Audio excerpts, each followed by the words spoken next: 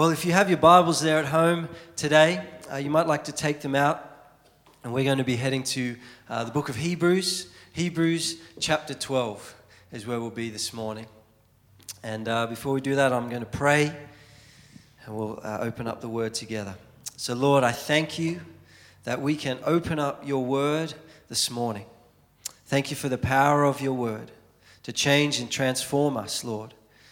And God, I thank you that it is always a good thing to open up the Scriptures, but particularly in a season such as this, where we can hear from you, we can learn the things that are on your heart, we can just find strength and peace, Lord God, through the words of your Scriptures, God.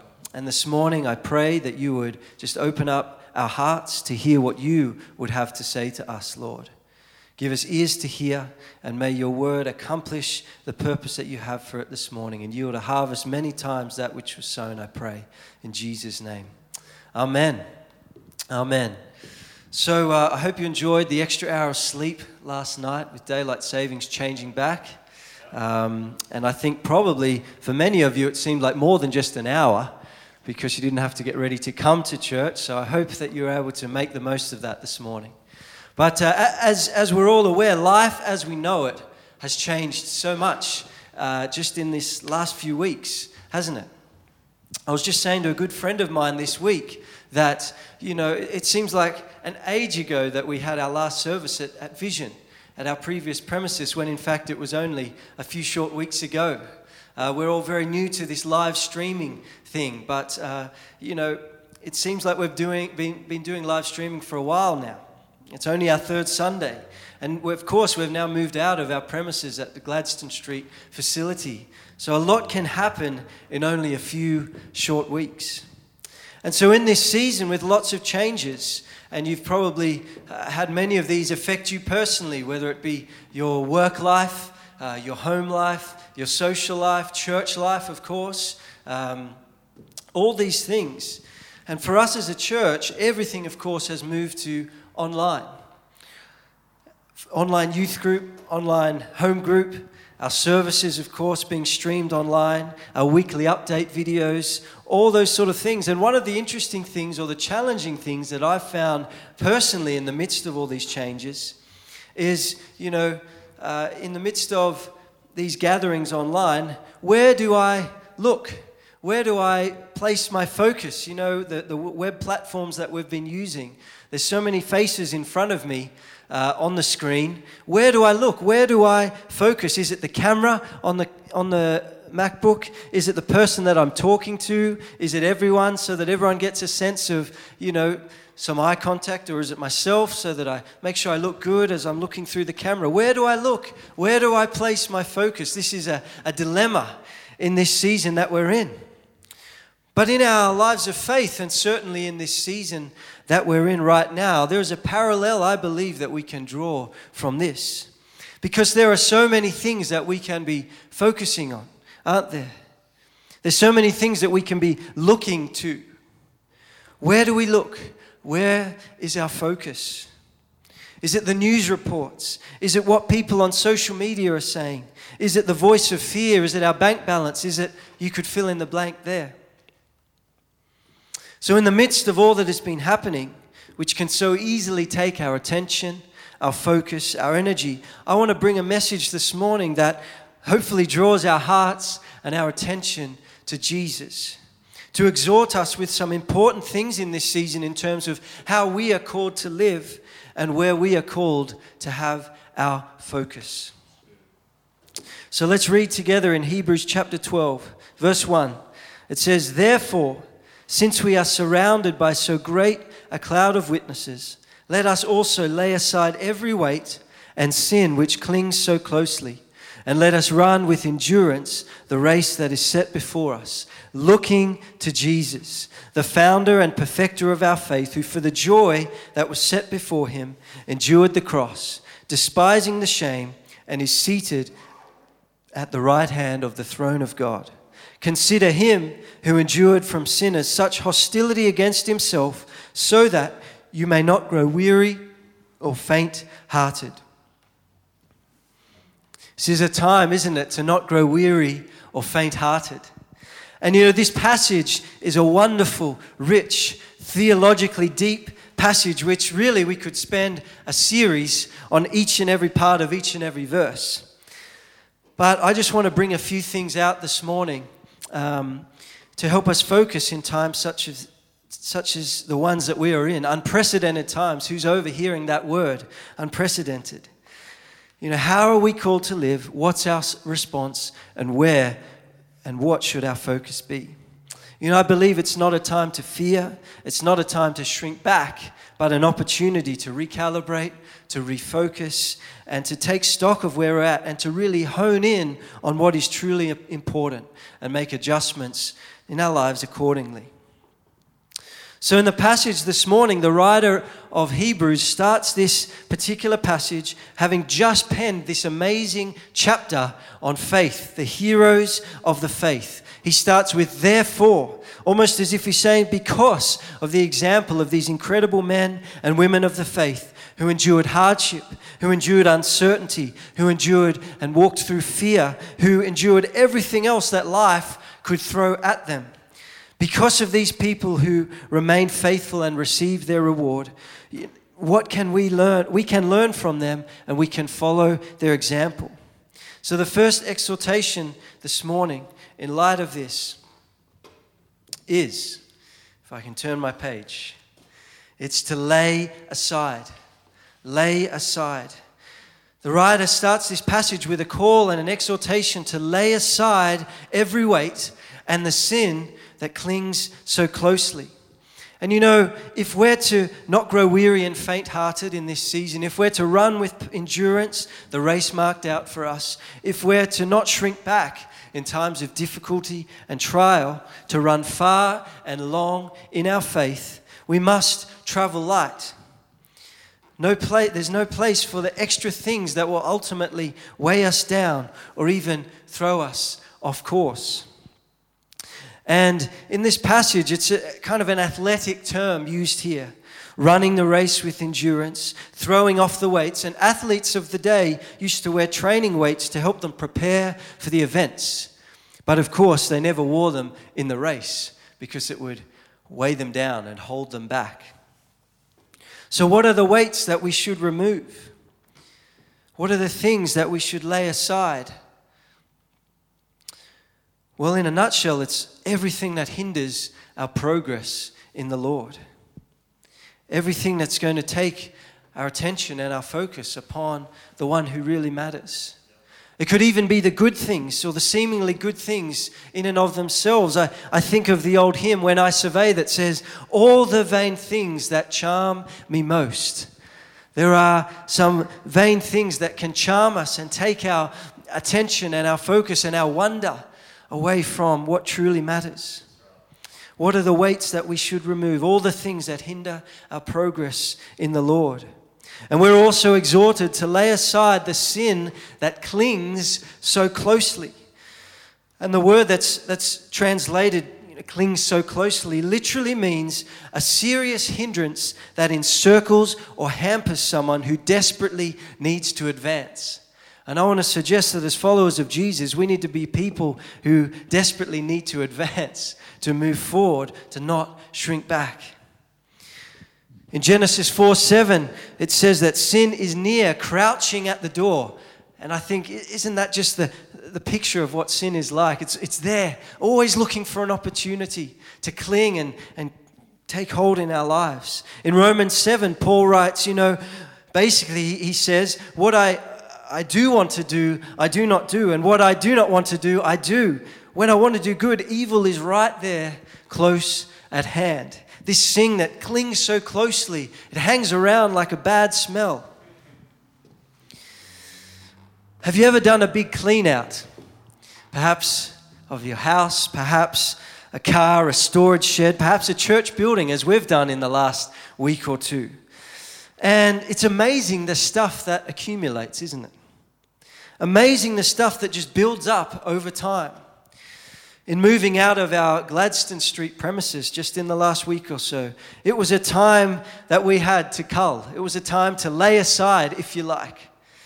was a time to get rid of that which wasn't needed, that which had no purpose, that which we simply had no room for anymore, that we couldn't continue to bring with us. And it was amazing to see over the course of a few days the foyer of the previous building just grow and grow and grow, fuller and fuller with all this stuff that had just kind of been there. It had been there for years, some of it, and it no longer was needed. It no longer had a purpose. We could no longer carry it or bring it with us. And it kind of got me thinking as I watched this stuff accumulate in the foyer, that it's a picture of our lives of faith. It's amazing what can accumulate that can hinder our progress spiritually, both the external things and the internal things in our hearts as well. It's amazing the things that can take up space, that can take up our attention, that can fill our time and fill up space in our lives. And it's amazing the junk that needs to just be cleaned out at times. Perhaps it's an attitude that has gone unchecked in our hearts. Perhaps it's just a bit of unforgiveness that's kind of hung around. It's clung so closely and turned into bitterness. Perhaps it's a need for approval that has grown into something so much more than that, into this thing of causing you to find your identity or your worth or your significance in what others say rather than what God says. Perhaps it's an unhealthy pattern of how we use our time. Perhaps it's a habitual pattern of sin that's just there and has been left unchecked and undealt with. You don't need me to keep listing things. I'm trusting that the Lord will be speaking to hearts even now, bringing things to mind wherever you're at this morning, just as He's been doing to me lately. In a season where many of the things perhaps that can take our time and attention are stripped away in many ways, how are we called to respond and to live? Perhaps this is a time and a season where the Lord is desiring to do a deep work in our hearts so that we can live more free, that we can live more whole, more able to run with perseverance the race marked out for us. And let me encourage you this morning to lay aside those things that need to be laid aside, those things that perhaps are weighing you down, those things, the sin that's clinging so closely. Bring those things to the foot of the cross this morning. Invite the Lord into those parts of your life, to those parts of your heart, and lay them aside. The second exhortation this morning from the passage is this, a second L. So we've had lay aside, and now look to Jesus. I believe this is how we're called to live in this season. And I love this phrase, look to Jesus. It's an exhortation to lift our eyes. It's an exhortation to trust in Jesus. For He is the author and the perfecter of our faith. He is the one who has gone before us and makes a way. He is our example that we should follow after. He is the one who will bring to completion that which He has started. And you know, looking to Jesus is not just a single act, but it's an attitude of faith to continue to look to Him, to continue to trust in Him, to continue to follow Him. It's not just a casual glance, to try and get our bearings every now and then, but He is the bearing we must live our lives by. The usage of the Greek word that's translated looking to or fixing our gaze upon, it means to look away from something else or from all else to see distinctly. It means fixing our gaze. It means filling our gaze with Jesus, the wonder of who He is. By laying aside the weights and the sin that can cling so closely, I believe we can more clearly see Jesus. I've had this analogy on my heart this week, just as I've been preparing, and it might be for one, it might speak to one person or more, hopefully. But when you go to the beach, and there's the flags, swimming between the flags. Swimming between the flags, it represents the safe place, isn't it? The place, as you're swimming, as you look back, the place you look to ensure you've got your bearings, to ensure that you're where you need to be. But there are times perhaps when the waves are strong, when there's a bit of a pull perhaps across the beach and you're happily swimming. You're happily going through the waves and just enjoying the surf, and you forget to look back at the flags just to make sure you're on course, just to make sure you've got your bearings. And then all of a sudden you finally look around and you realize how far you've drifted from that place of safety, that place of where you're meant to be. And it's a picture at times, isn't it, of our lives of faith. When we look at where we're meant to get our bearings, it's, of course, Jesus, the place that we're meant to be, that place of safety. The waves can come, the tide or the pool can pull us across, and we can drift away. But I believe this is a season where it's giving us an opportunity for all of us to refocus upon Jesus. Perhaps the demands of life, the busyness, all those things, the uncertainty at the moment have caused you to drift further and further away, just subtly even. Perhaps you don't even realize it. Perhaps it's clouded your vision of Jesus. But let me encourage you this morning. Let this be a season of coming back to that place of lifting your eyes, of looking to Jesus, looking to who he is and remembering all that he has done. And when we're talking about looking to Jesus, the author and perfecter of our faith, it's not just a suggestion of when we get round to it, we'll look to him or we'll take a quick glance. But it is imperative for us as followers of him. And let me just share a little bit. This is why. I just want to read just from a few other passages this morning that just highlight the wonder and the greatness and the magnitude of who Jesus is and why it's imperative that we are looking to him, that we are fixing our gaze upon him. In Hebrews 4, it says that he is our great high priest through whom we can approach the throne of grace with confidence and receive mercy and help in time of need. Look to Jesus. Colossians 1, it says that he is the image of the invisible God, the firstborn of all creation. By him all things were created in heaven and on earth, visible and invisible, whether thrones or dominions or authorities. All things were created through him and for him. He is before all things, and in him all things hold together. He is the head of the church, the beginning, the firstborn from the dead, and in everything he has the supremacy. Let us look to Jesus this morning. Philippians 2, it says that Jesus was in the form of God, but he did not count equality with God a thing to be grasped, but he emptied himself, and he made himself nothing, taking the form of a servant. And for us, he humbled himself by becoming obedient to death on the cross. And he is now highly exalted and has the name that is above every name, so that at the name of Jesus, every knee should bow and every tongue confess that he is Lord. So let us look to Jesus, the author and perfecter of our faith. Let our perspective and vision of Jesus be enlarged in this season. As we look to him, as we follow his example, as we allow him to capture our hearts afresh. This is where our focus must be.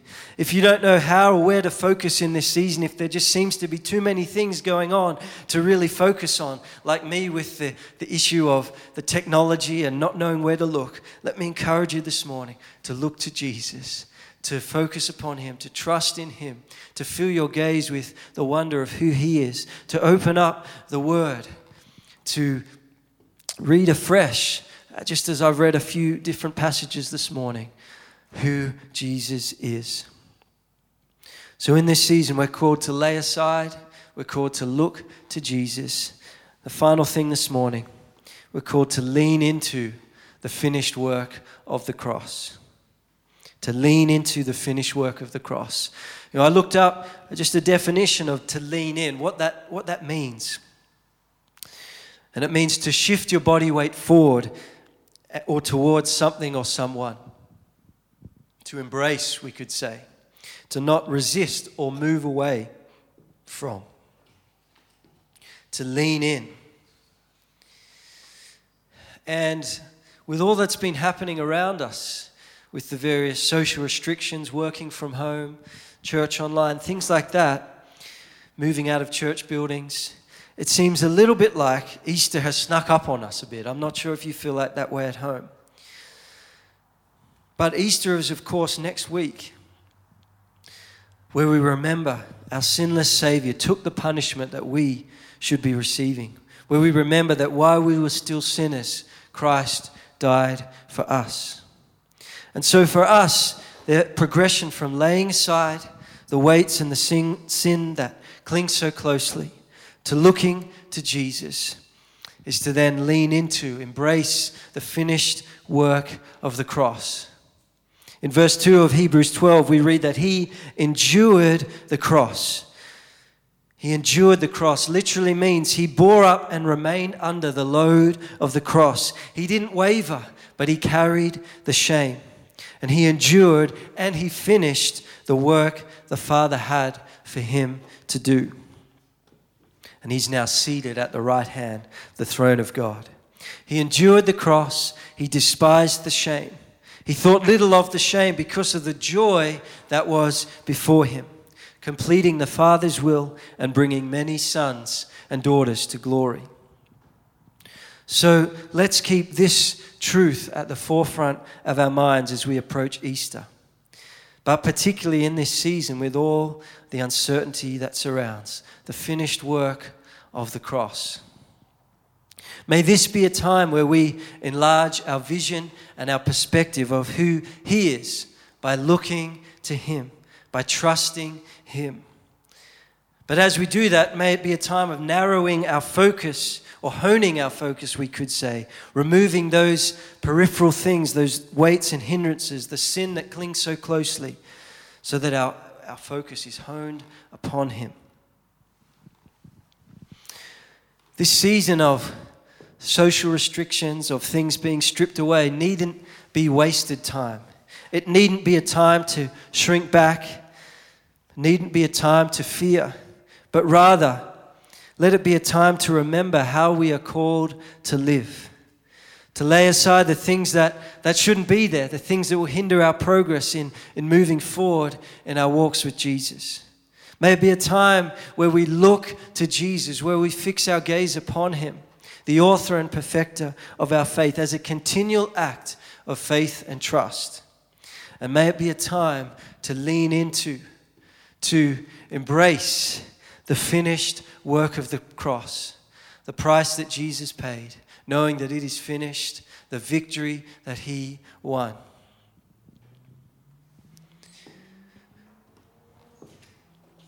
So that's the encouragement this morning. Amen. And as we just finish up our time together in this service today, we're going to just partake of communion as we do each week. And so if at home you've got that prepared and ready, you might like to just head towards that now.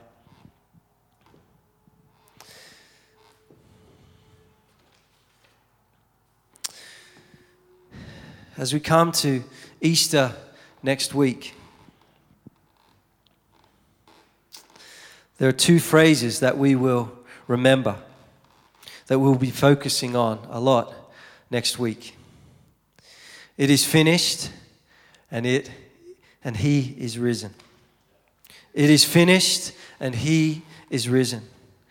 And these are such significant and powerful phrases for us who believe. It is finished. It means it has been and forever will remain finished. Our sins are forgiven. Our shame is washed away.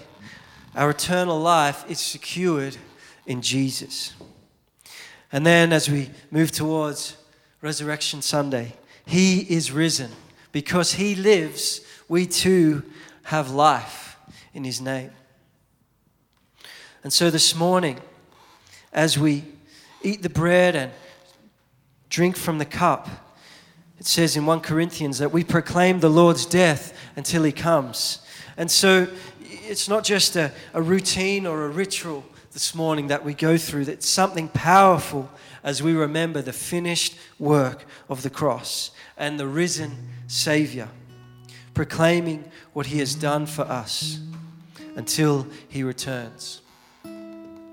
So just as we partake of communion, I'm going to pray, and I just invite you to join with me in that, because I feel as though the Lord is wanting to just meet with each of you wherever you're at, just in a personal and a powerful way.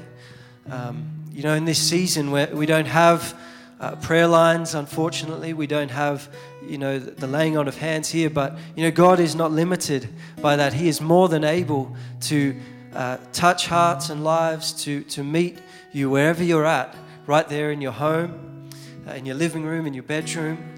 And so I'm going to pray and just believe that He's going to just breathe life and touch and break through in lives this morning. So let's join in prayer.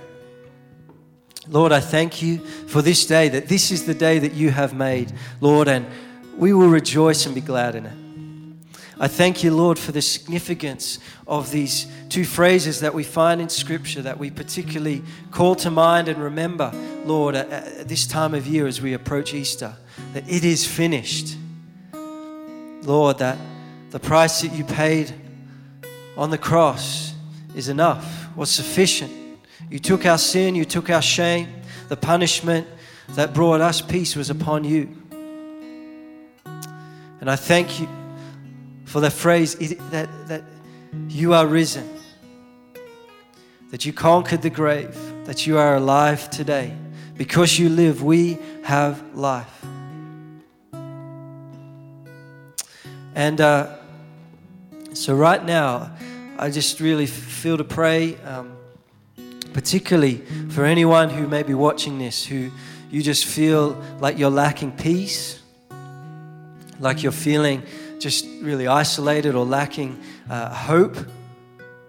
I feel like the Lord really wants to bring His peace and His hope this morning.